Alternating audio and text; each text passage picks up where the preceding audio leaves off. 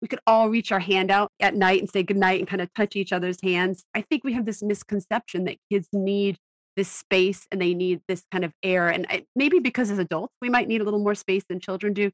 But ours have really enjoyed the small, tight spaces that we've lived in. Welcome to the Tiny House Lifestyle Podcast, the show where you learn how to plan, build, and live the tiny lifestyle. I'm your host, Ethan Waldman, and this is episode 158 with Jessica and Will Suero. One of the best ways to spend time as a family is traveling full-time. Traveling together can be fun, interesting, and educational for your kids too. But it can also be difficult. My guests today are Jessica and Will Suero, and they are two parents who have done it successfully. They left the American rat race in 2014 and haven't looked back. In this interview, we'll get into the nitty-gritty details of full-time travel as a family, from health insurance and medical care to homeschooling and finding friends. I hope you stick around. I want to tell you about something that I think will be super helpful as you plan, design, and build your tiny house. Tiny House Decisions is the guide that I wish I had when I was building my tiny house. It comes in 3 different packages to help you on your unique tiny house journey. And if you're struggling to just figure out the systems for your tiny house, like how you're going to heat it, how you're going to plumb it, what construction technique are you going to use, like SIPs or stick framing or steel framing, Tiny House Decisions will take you through all these processes systematically and help you come up with a design that works for you. Right now, I'm offering 20% off any package of Tiny House Decisions. For listeners of the show, you can head over to thetinyhouse.net/THD to learn more and use the coupon code TINY at checkout for 20% off any package. Again, that's thetinyhouse.net/THD and use the coupon code TINY for 20% off.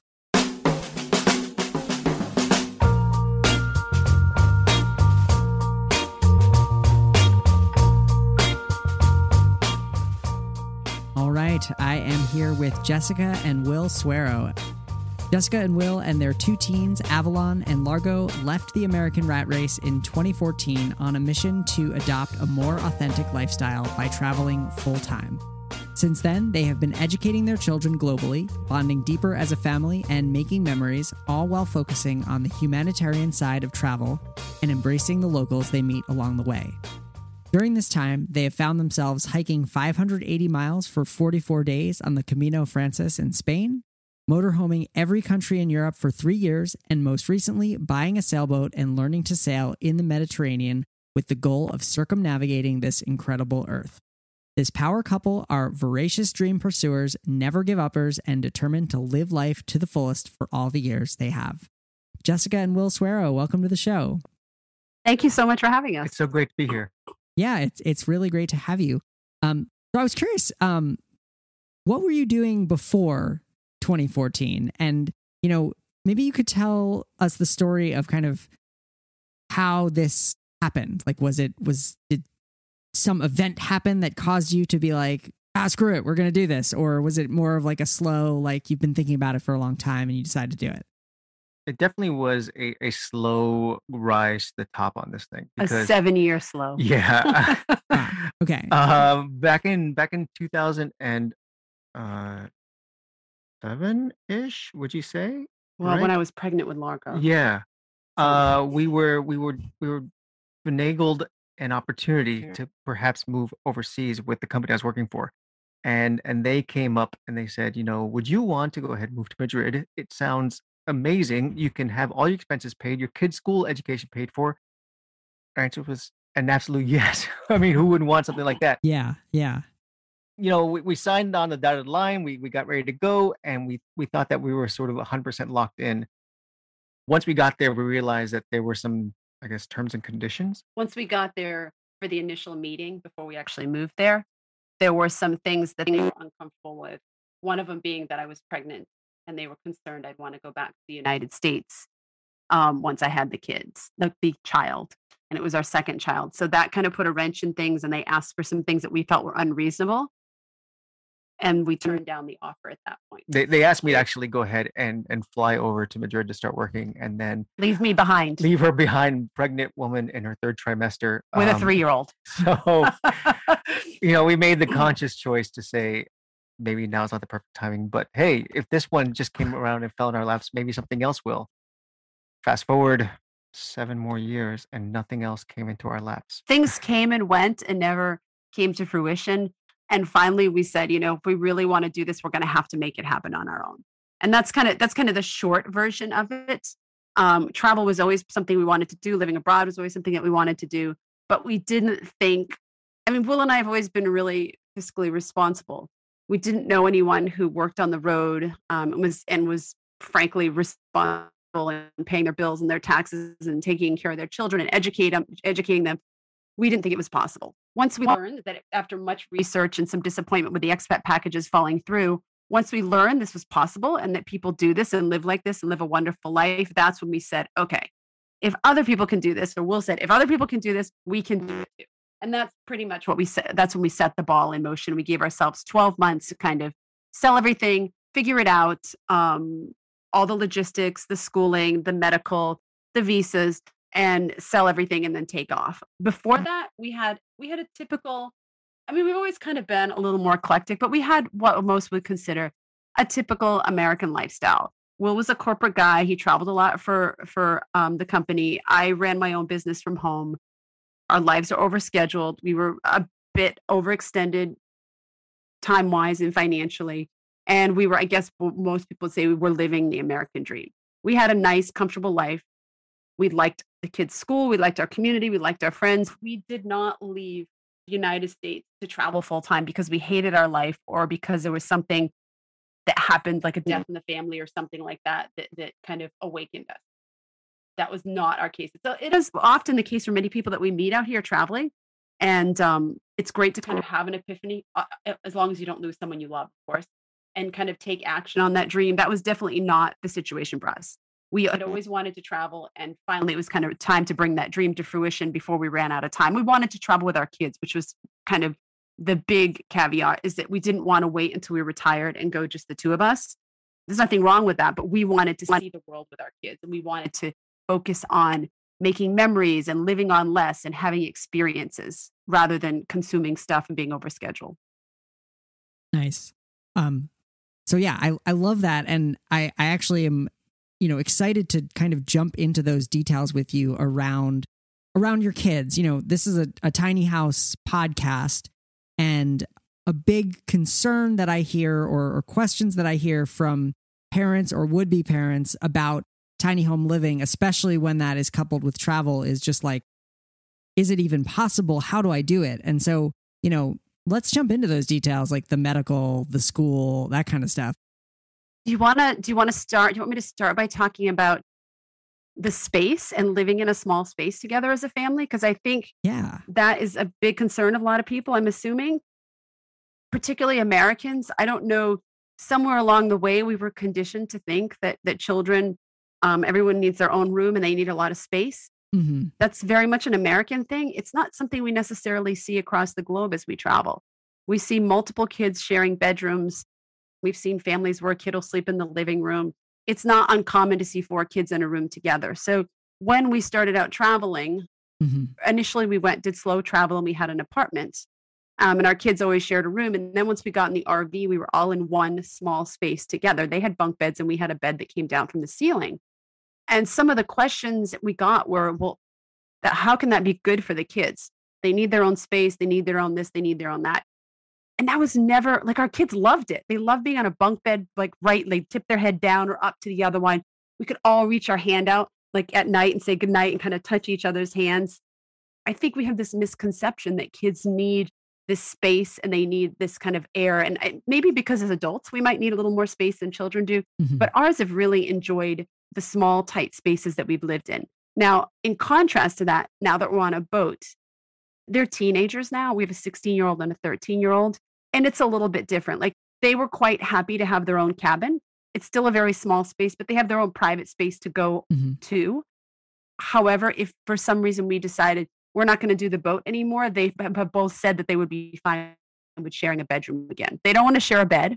They're different gender and they don't want to share a bed, but they don't mind sharing a small space. They actually both quite prefer being in a small space, and they said they'll never have a huge house. I think though a lot of the bigger reason is the reason why the kids did so well with sort of being the small space is because we started early. Now, Yeah. it's funny because everything is a byproduct of what you're conditioned to.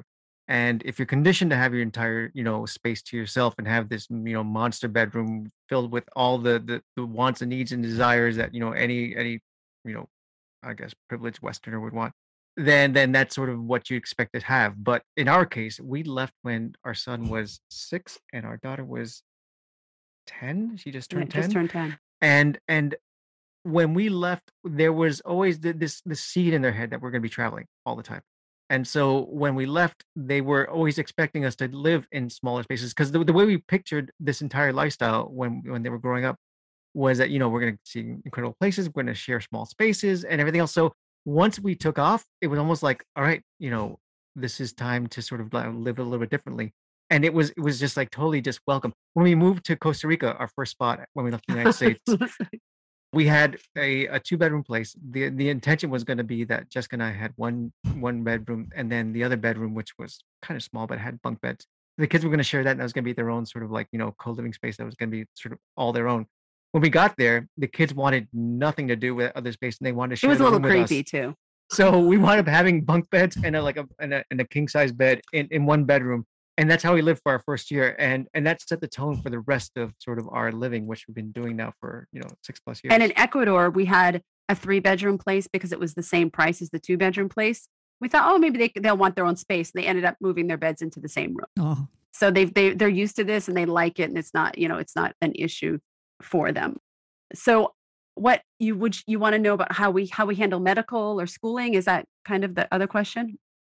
yeah. Yeah. The kind of logistics of parenting that are kind of more no-brainers when you're living the kind of standard American lifestyle. But then when you hit the road, and it sounds like you've been to a lot of different places too. So you have to refigure this out every time you move. A little bit. I mean, the idea is that when we were setting off to go, we gave ourselves, like Jessica said earlier, we gave ourselves a year to go ahead and figure this whole thing out. Mhm. And there were back then very few resources available. There were blog posts out there, and this is before anyone did anything on video Yeah. extensively. So there's some blog posts out there, but the blog posts were primarily, selling the wonder and the majesty of what it's like to go ahead and be living full time. And also written by part-time travelers. They weren't people that were traveling full-time, or people that were Right. saying they were traveling full-time, but really it was just a job that they did a couple weeks every couple of months and went back to their home base. Right. So we, there wasn't a lot to go through. So we just had to grind it out on Google, figure out, what are people using. On Facebook groups, we had to ask people, what are you guys using and so forth and so on. And we were able to mine out the essentials to get us out of the door. The primary thing is that we gave ourselves, a date that we were leaving. So regardless of whether we were ready or not, we had tickets booked. So we had to go and figure it out. And lucky for us, like the major things like the health insurance, The we schooling. found providers. The schooling, we found a place to send our child who was going to traditional school at the time. And we also started homeschooling our daughter as we took off. So imagine that sort of you're leaving to a foreign country where only one of you speaks the language, and you're starting homeschooling for the first time. You're sending your kid to a school with the language that he only understands one of the languages being taught, and sort of we're totally taking ourselves into a foreign country without jobs. Well, Jessica had a job. I brought my business with us. She took her business with her. I was totally 100% And we had starting never from scratch. visited the country before, so we didn't do kind of a test run. So there's a lot of anxiety going on here. Anxiety and sort of and just like intrigue at the same time. But it was almost like anticipation before we got there, and then once we got there, the anxiety just hit like 1,000%. Like, oh my god, what do we do now? So medical is always a huge question, right? What we have learned and people we have met along the way, many people will take off to go travel in another country or live elsewhere, and they won't even have medical insurance because the medical care outside the United States and that's our home birth country, outside the US is very, very affordable. Right. So there are many people that just pay as they go. That was not the case with us. We felt more comfortable having medical insurance. And so we have IMG Global Medical Insurance, and we have had IMG for the entirety of our travel. I think we just cut out a little bit. We have had IMG Global medical insurance for the entirety of our travel time. And what we do is it's I think we pay around $4,000 a year for the four of us. Is that what we pay? Around there. And we have a huge deductible. We have a $5,000 deductible.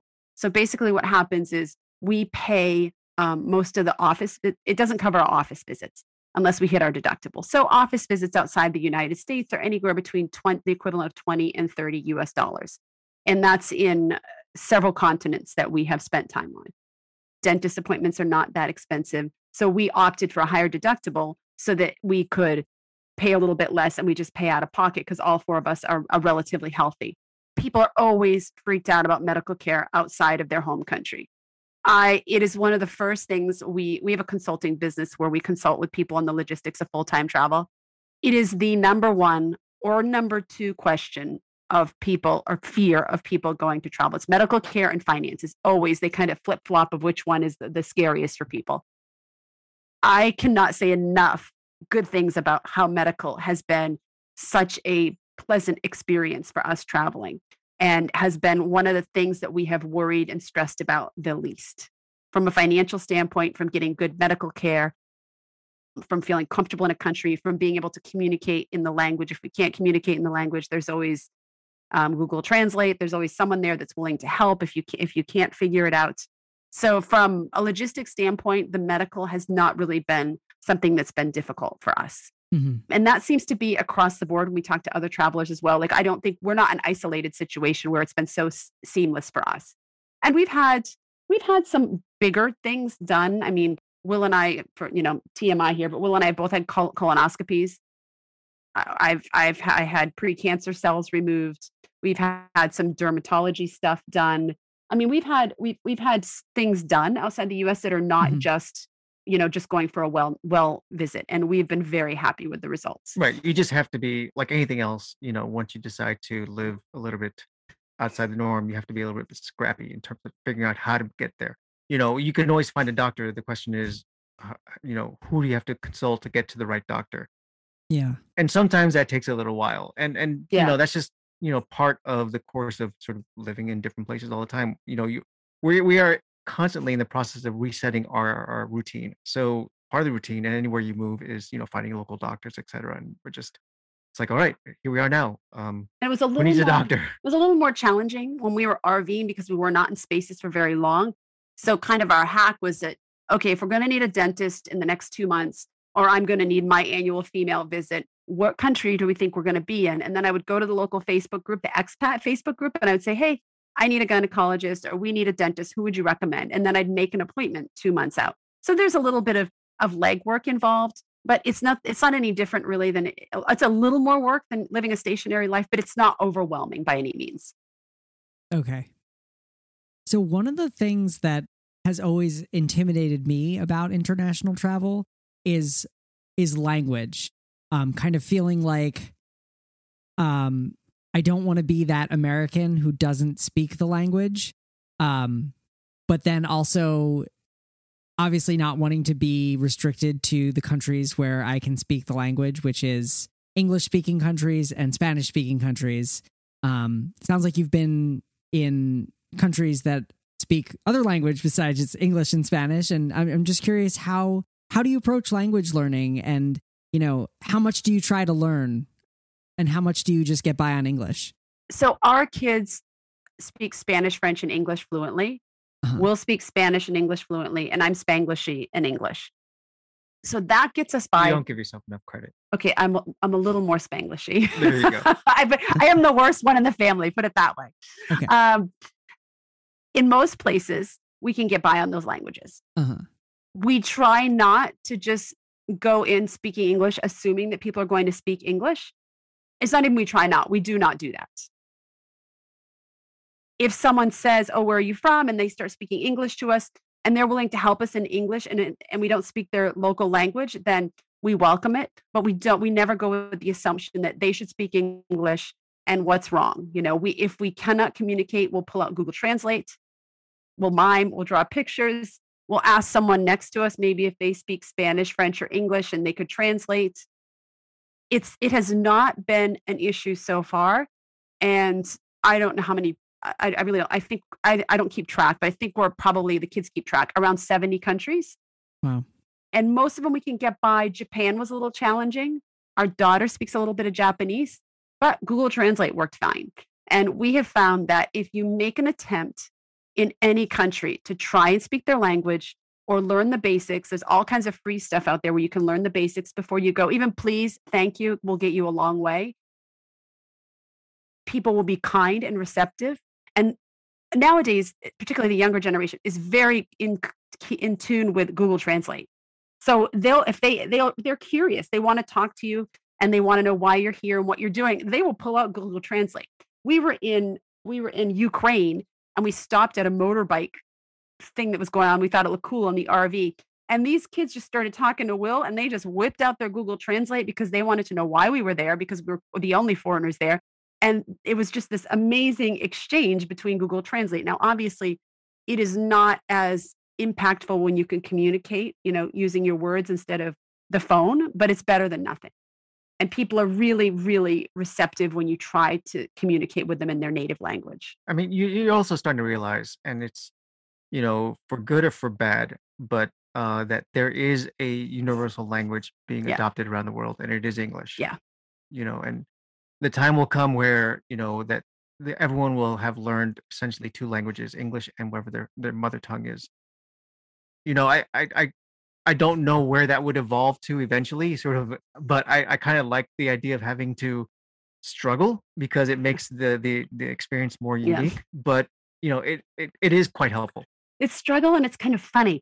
Like you think you're ordering something at a restaurant and you think you understand it, and then it comes out and you're like, oh wow, and that's half cooked and I don't want to eat it, and that's how they do. Yeah. Like there's a lot of fun and interesting things that come out of not understanding the language, and you have some kind of funny laughs. Like there's a word, I can't remember what it means now. I did know, but there's a word that's on all the buildings here. It's tampon. Well, it's clearly not a tampon. I forget what do you remember what it means? No idea. But every time I walk by, the kids get a little laugh. I get a little laugh. Like it's fun to kind of understand. And now that our kids can make jokes in other languages, it's really fun to kind of learn another language. I think we're huge language people, and we've really encouraged our kids to learn a language from a young age. So I guess if someone was listening and asking kind of questions about that, I would say find a way to get your kids to learn a language early on in life. It's much easier before they hit puberty. Yeah. The accent is more authentic and it opens up so many doors for them to meet people all over the world. Yeah. It's one of the best decisions we made with our children. That's cool. So we touched a little bit on kind of jobs and income, but I'm curious, how have you adapted and figured out, how to make money while traveling? Well, that's an ever evolving question. Sure. There's the pre-COVID answer, and then there's the COVID answer, right? Okay. Right. When Will and I started out, like he said, he left corporate America, and we had my graphic design business, and we could not survive on that solely in the United States, but outside the United States, we had lowered our bills by 75%, and we could survive on my income in Costa Rica. Mm-hmm. And long story short, several months into the game, his old company called him back and said, hey, we'll let you work remote. We're going to give you what you asked for now. And that was really good to us for about 3 years. We had a very comfortable income from the combination of the both of our incomes, and it was really lovely. But eventually they said, okay, we need all outside personnel to come back into the office. And they were and they weren't exactly being that hard-nosed about it. They said that, I can move to an office in the UK. Yeah. But that would require going back to an office. And it required, we had like big plans already scheduled for us going to the RV and sort of doing our trip, 52 countries and however long it took. And essentially we realized that we've gone this far and we're not turning back now. There was no going back.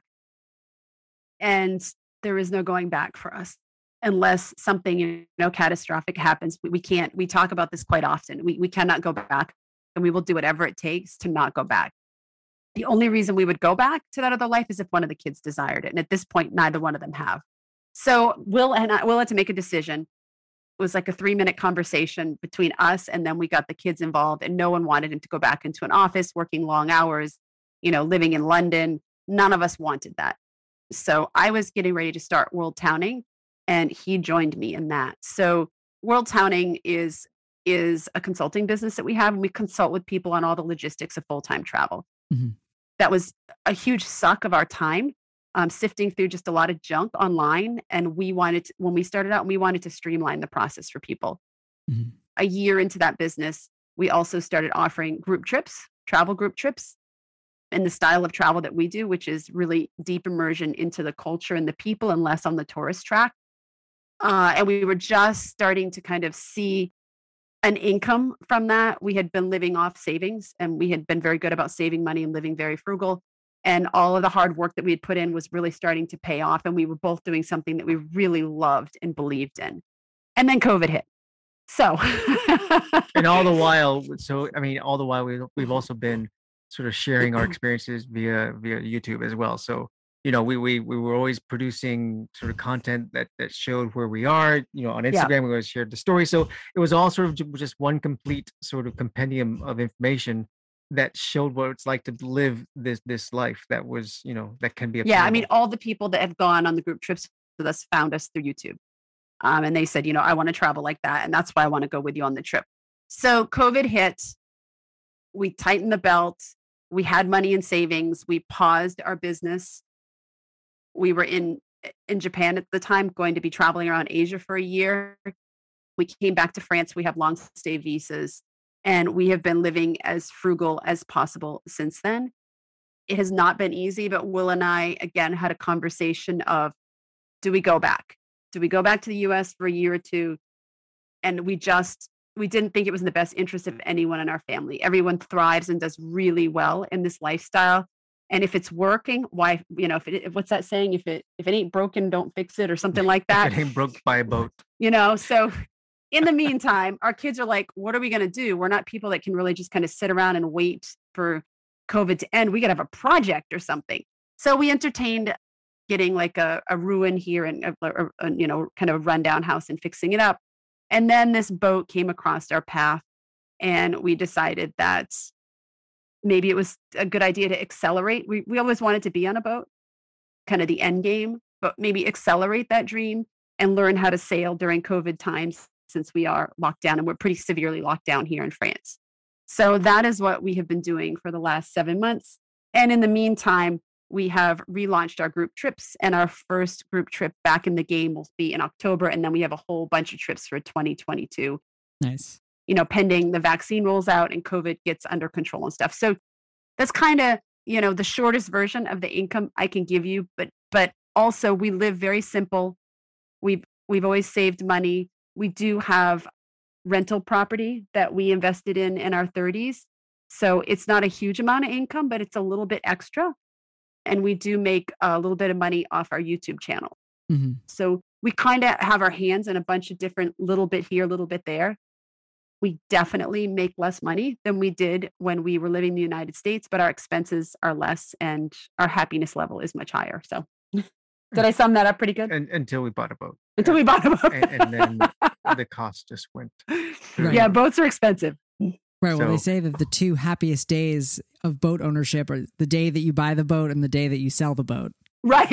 We're not looking forward to that day, the day you sell it yet. But we know that sort of, in fact, our thought process is that this is our retirement home. Yeah. So I mean, it's easy to say because when we bought our house, we're pretty far from retirement. I don't see us officially retiring because we like what we do, but Will makes that joke that this is the retirement But home. when we bought our house, when we moved to Massachusetts after the first expat package fell, we're like, that's it. We're done.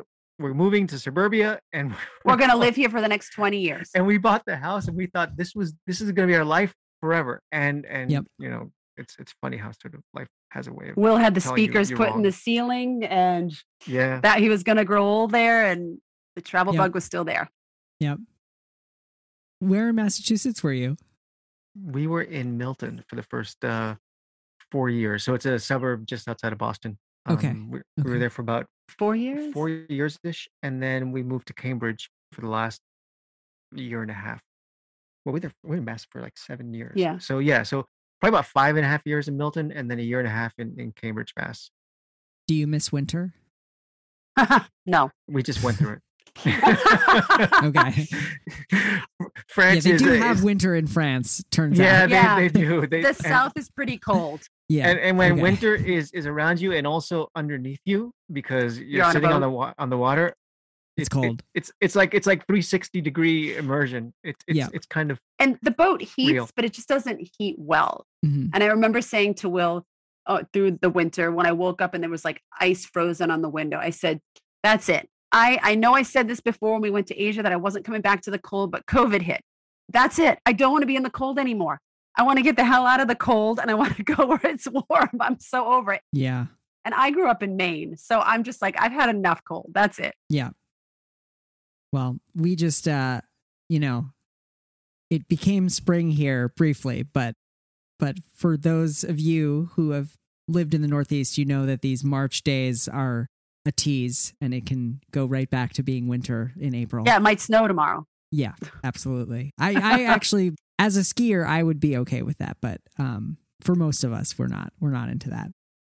Right. I'd like to tell you a little bit more about Tiny House Decisions, my signature guide, and the resource that I wish I had when I was building my tiny house.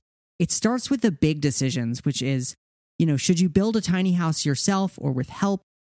Is a pre-built shell a good idea? Is a house on wheels better than on the ground, and what works better for you? Deciding on the overall size, deciding on whether you should use custom plans or pre-made plans, different types of trailers, and more. Then in part 2, we get into the systems. So heat, water, showers, hot water, toilets, electrical, refrigeration, ventilation. And we're only 2/3 of the way through the book at this point. From systems, we go into construction decisions, talking about nails versus screws, SIPs versus stick framed versus advanced framing versus metal framing. We talk about how to construct a subfloor, sheathing, roofing materials, insulation, windows, flooring, kitchen. I know I'm just reading off the table of contents, but I just want to give you a sense of how comprehensive Tiny House Decisions is.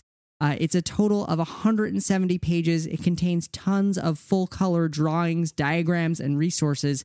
And it really is the guide that I wish I had when I was building my tiny house. Right now, I'm offering 20% off any package of Tiny House Decisions using the coupon code TINY when you head over to thetinyhouse.net/THD. That's THD for Tiny House Decisions. Again, that's coupon code TINY when you check out at thetinyhouse.net/THD. Do you, I just on the money front, I just, if you're willing to share, do you kind of have like a budget, like, what it costs you per day? Or I don't know if you get down that granularly, or do you kind of go by the month? Or we don't get that granularly, but up until the boat, because the boat we haven't quite figured out our monthly expenses yet, because we spent 6 months on a dock in lockdown and occasionally going out to learn to sail. So I can't speak for boat life, but the first 6 years before that, we were about $2,500 a month. For the 4 of us. Wow. That is for 4 of us, but that Amazing. did not include education or business expenses. Mm-hmm. So the education aspect, because we're huge into education, we never factor that into our budget when we're telling people how much we live on, just because some people buy, $50 workbooks and that lasts them, the whole school year. And other people are spending $20,000 a year while they're out here educating. Wow. I think we're probably about $10,000 a year. Around would you say? there. $10,000 a year on education expenses between the two kids. Okay. So I think $2,500, and that $2,500 has been pretty consistent in the sense that when we lived in Costa Rica, Ecuador, and France, we lived in each one of those countries for just under a month in an apartment. But then we were in the RV for just under 3 years, and we still were able to maintain kind of that amount of money each month. It's interesting because Costa Rica and Ecuador and France were the least expensive years for education because we got to take advantage. Well, I wouldn't say take advantage, but in France we were in the public system there, Yeah. and which that was free. And then in Costa Rica, we for our son who was in the traditional school, his school payment was like $300 a month. So and that was for a private school. Yeah. So that by comparison to what we're paying now for programs is by far less. And Yeah. Ecuador was along the same lines as well. And also what we do, kind of we keep this as our budget and then we have to make compromises along the way. Like people are like, you spent the same amount living in Costa Rica and Ecuador as you did the south of France. Well, in Costa Rica, we had a car. And in Ecuador, in France, we didn't have a car. So we took public transportation or we walked everywhere. Mhm. And then we had different size apartments in different areas. So we've always had to been willing to compromise how we live and how we our transportation in order to stay within that budget. And we're pretty good at that. Except for we have a Um, special carve out budget for cheese here. for cheese. That's kind of our weakness. Yeah. Yeah. But I think that's a pretty reasonable budget. Now we have met people along the way that are getting by on 1,000 a month, and it's just two of them. Yeah. Like a mom and a son, a single mom and a son. And then we've met people along the way that cannot survive on they claim they can't survive on less than 10,000 a month. So it varies. We don't have gym memberships. We don't go to Starbucks. We don't spend a lot on beauty. We walk or everywhere we can, or we take the bus. I mean, obviously this is all kind of, pre boat, but like I said, we haven't really kind of got a hang on that yet. Yeah. But I think we'll be able to stay pretty much in the same area as outside of boat repairs. It's almost impossible to assess what boat life is going to be because I know that people always say that boat life is just doing repairs in exotic locations, which may or may not be true. But at this point, we're still outfitting the boat so that we can take off because our goal is to go around the world. Yeah. And from the moment that we got it until now, we've been sort of chipping away at things to make the boat ready to sort of take off and never have to go back. So, there's been a lot of upgrades and just costs that we've been incurring just on that front, not necessarily just like common maintenance type stuff, which if we're good and we're on top of our boat jobs, hopefully those are few and far between. Right. Like you're not replacing solar panels every year. Right. You're not getting an EPIRB every year. That kind of stuff are one-offs and replaced not so frequently and repaired on your own. So I Yeah. think we'll be able to stay within the budget. Frankly, I'd like to have an even lower budget. We're always kind of trying to find ways to get our costs down. And our biggest, like I said, our biggest expense is education. So we found less expensive ways to do things, but we won't sacrifice certain things in the education because we're big on education. And that's not just necessarily the traditional aspect, but it's also what we do out in the world and what we expose them to and what they learn, which has not been too much during COVID because we're in a lockdown here in France. Yeah. But outside of that, we'll take a cooking class, or maybe we'll go on a hike and sleep at the top of a mountain in a hut where we have to pay, $10 a person or something like that. Mhm. So we never kind of, we don't do extravagant things when we're learning out in the world, but we do have to spend a little bit of money to do that as well.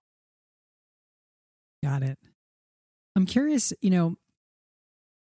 what are some things that, I guess that I haven't asked you, or that when people, when you tell somebody that you're living this lifestyle, you probably get the same questions, but like, what's something that people don't ask you that you're like, this is actually really important?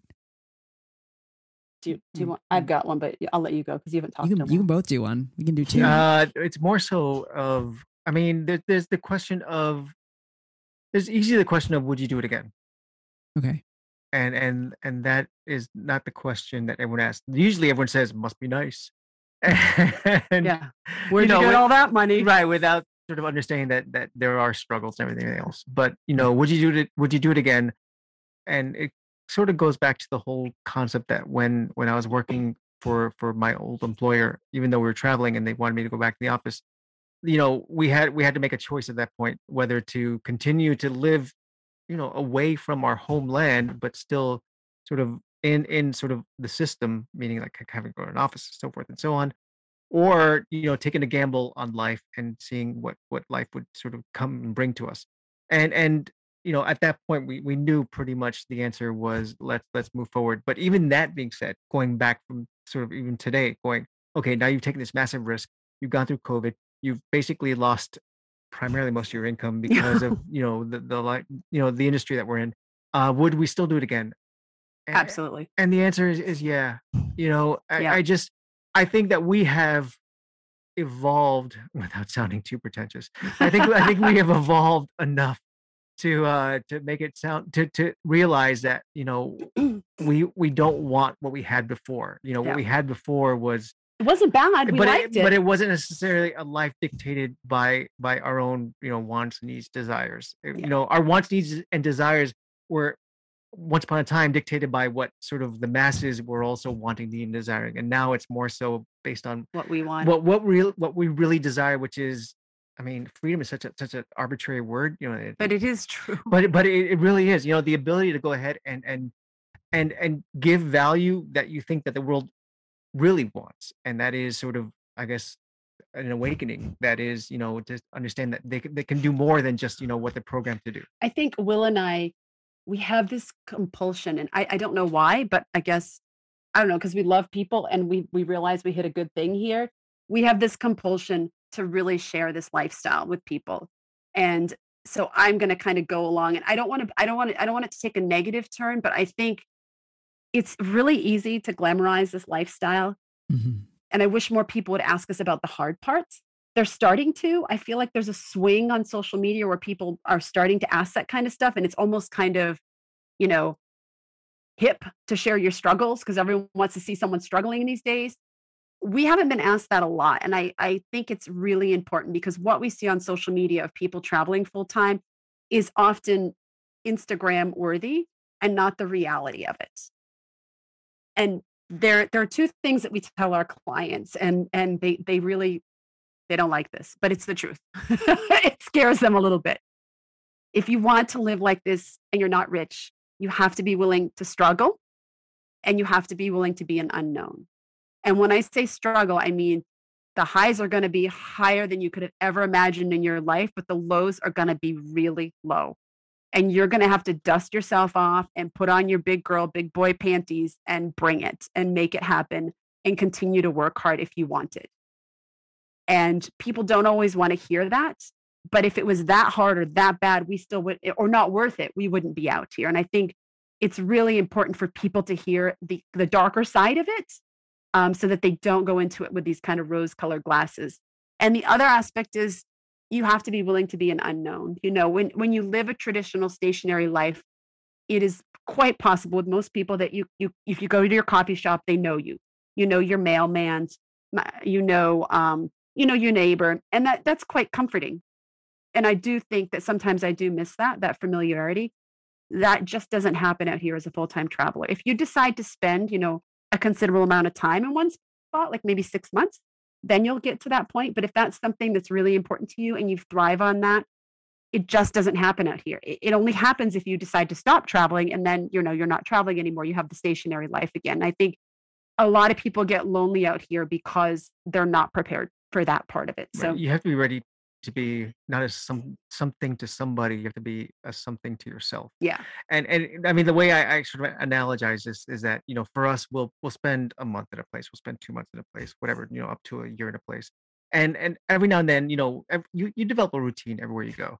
And, for us, we'll find a coffee shop that we like to hang out at, yeah. whether it's to get work done, or just because we just like their style. And by the time that we're ready to go, like we always walk by and say, okay, we're leaving now. And for them, either they're very kind and say, oh, we're gonna miss you, or they're like, okay, see you. And we're like, well, where's the last free coffee? Like, I want to know that I touched you. No, You want your going away I present? want to go away present. And for them, it's like, just another guy coming back and forth. And you have to be willing to sort of realize that that's just life, Yeah. And it's not you, it's not them, it's just sort of you just need to be in touch with the fact that you had your time there and now it's time to do something different, and it's cool. I think just one more thing I want to add because I could talk about this all night. People make the assumption that children in travel that they're not okay and that they're suffering and that they're suffering socially. I can tell you right now, my kids are suffering socially because of COVID, Right. not because of travel. our travel life was so full of social. Because we've been at this for so long, we would meet other travelers we'd met in different countries up on the road. Travelers we'd met traveling had gone back to stationary lives, and we'd be passing through in our RV and we'd stay for the night. We run group trips. We're incredibly social with people we don't know, and we meet and we start talking and we have people over for dinner, and the kids are the same way. This life is, I can't speak for every child out there because every child is different. This lifestyle has been a huge, huge, I don't know what the right word is, blessing, I guess, for our kids. They have really enjoyed it incredibly. And we talk about it a lot as a family, and they're like, yeah, it's cool. This is our life. You know, we always talk about, do you want to go back? Are you unhappy? And they're like, no, it's fine. But I don't think they really knew the magnitude of it because they've lived this for so long. It's their normal. Yeah. Until COVID hit. And when COVID hit, and France has been pretty extreme, we've been locked down since October. So they both have said, wow, I can't tell you how much I miss travel and people, and I don't think I can ever live a stationary life. So for anyone listening who thinks their kids aren't going to be okay, obviously every kid's different, and it's really dependent on the age you leave. If you take them out of their normal at age 16, you're probably going to struggle. And when you say lockdown, it's not, I mean, because it's almost like arbitrary to where you are, but for us, lockdown at a marina where there's no one to start with. Right. You know, it just amplifies it. In winter. Yeah. So Wow. Either way, we've been pretty isolated, and the only people that we can hang out with are the people who repair the boat. So we've done a lot of repairs. Yeah.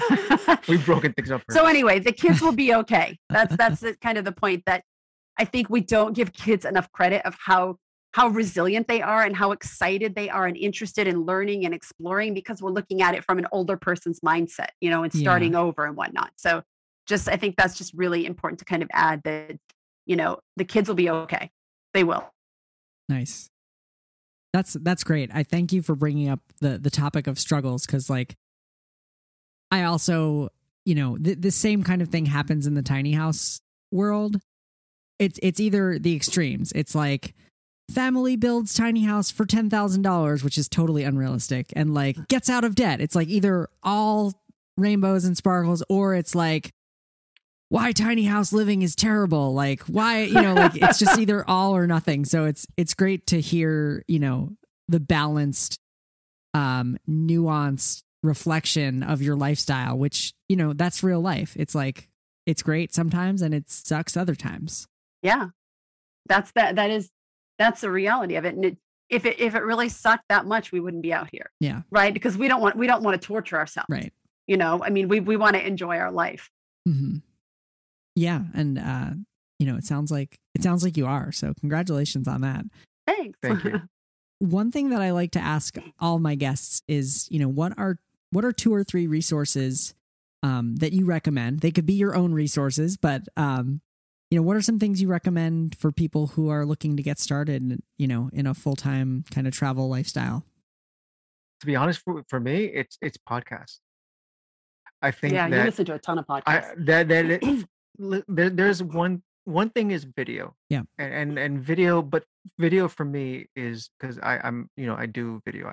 We do our own vlog. Yeah. But video is kind of edited, you know, because you can't just sit there and spew what's going on. You have to be very, very dynamic to make that work out on video.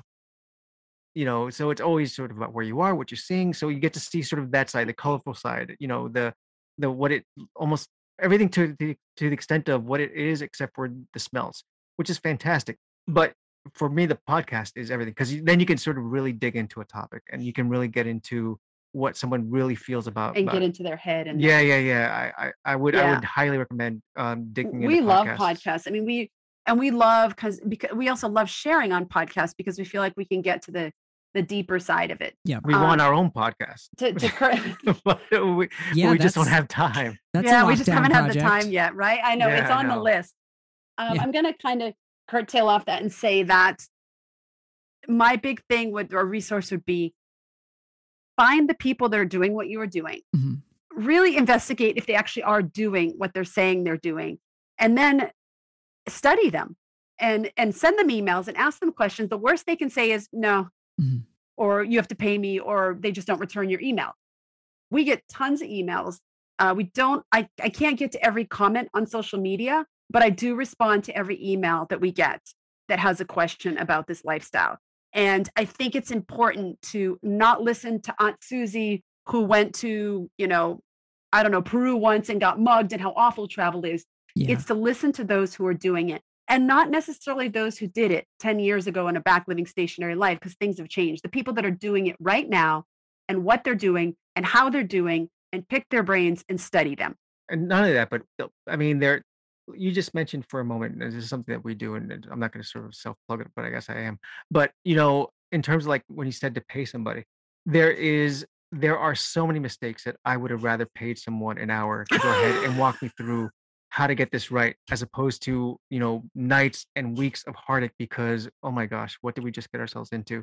It's not, people are out there and call them experts, call them, just tried and true, call them that, just been out there for a while, but they, if they've been doing what you're doing and they value their time, that they think that it's worth the money, give someone, a little bit, just to sort of make your life that so much easier. It's just like anything else. It is a service that can be value ridden like there's no tomorrow, because I know for us in the RV, I would have paid someone, hundreds of dollars to help me figure out how to certain get things right. And we learned a lesson with that with sailing. And obviously there are plenty of people hacking, learning to sail, but we hired an instructor and we really worked with him.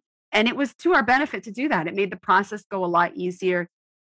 And we felt kind of better about this because it's completely foreign to us. Like going off and traveling is very foreign to some people. And you're going to get advice from people who have just visited a place and haven't necessarily traveled full time, because everyone's got an opinion about travel when they haven't traveled full time, about what it's going to do to your kids and what it's going to do to your finances, and you're ruining your career and la la la la. We've heard it all. So I think just finding those people who are doing what you want to do and studying and pick their brain is a great resource. Awesome. Well, where can people find you? Go ahead. Yeah, I was saying we are world towning on everything. Okay. We're not always active on everything like Twitter, but we're out there. Okay. So Instagram, Facebook, YouTube. Yeah. We even have like a Snapchat account. We never use it. Yeah. So we're world towning on all social media. We're most active on YouTube, where we release weekly videos about our travels on Fridays. Okay. And then on Instagram, where we share the daily in and outs of whatever adventure we're in, which is currently learning to sail. Awesome. And those are the two we're the most active in. Awesome. Well, also, you were kind enough to share a ton of really awesome pictures with me. And so I'll link to all your stuff and put up some of my favorite pictures at thetinyhouse.net/158. This will be episode 158. So thetinyhouse.net/158 when this is live, where you can go to get all the details about Jessica and Will Suero. Jessica and Will, thank you so much for being guests on the show today. This was a great conversation. I really enjoyed it. Thank you so much for having us. Nowadays, this is the best social we've had in a long time. So thank you for having us. Thank you so much to Jessica and Will Suero for being guests on the show today. They sent me so many amazing pictures from their adventures, and you can find some of my favorites at thetinyhouse.net/158. There you will also find the show notes for today's episode and a full transcript. So again, that is thetinyhouse.net/158. Well, that's all for this week. I'm your host, Ethan Waldman, and I'll be back next week with another episode of the Tiny House Lifestyle Podcast.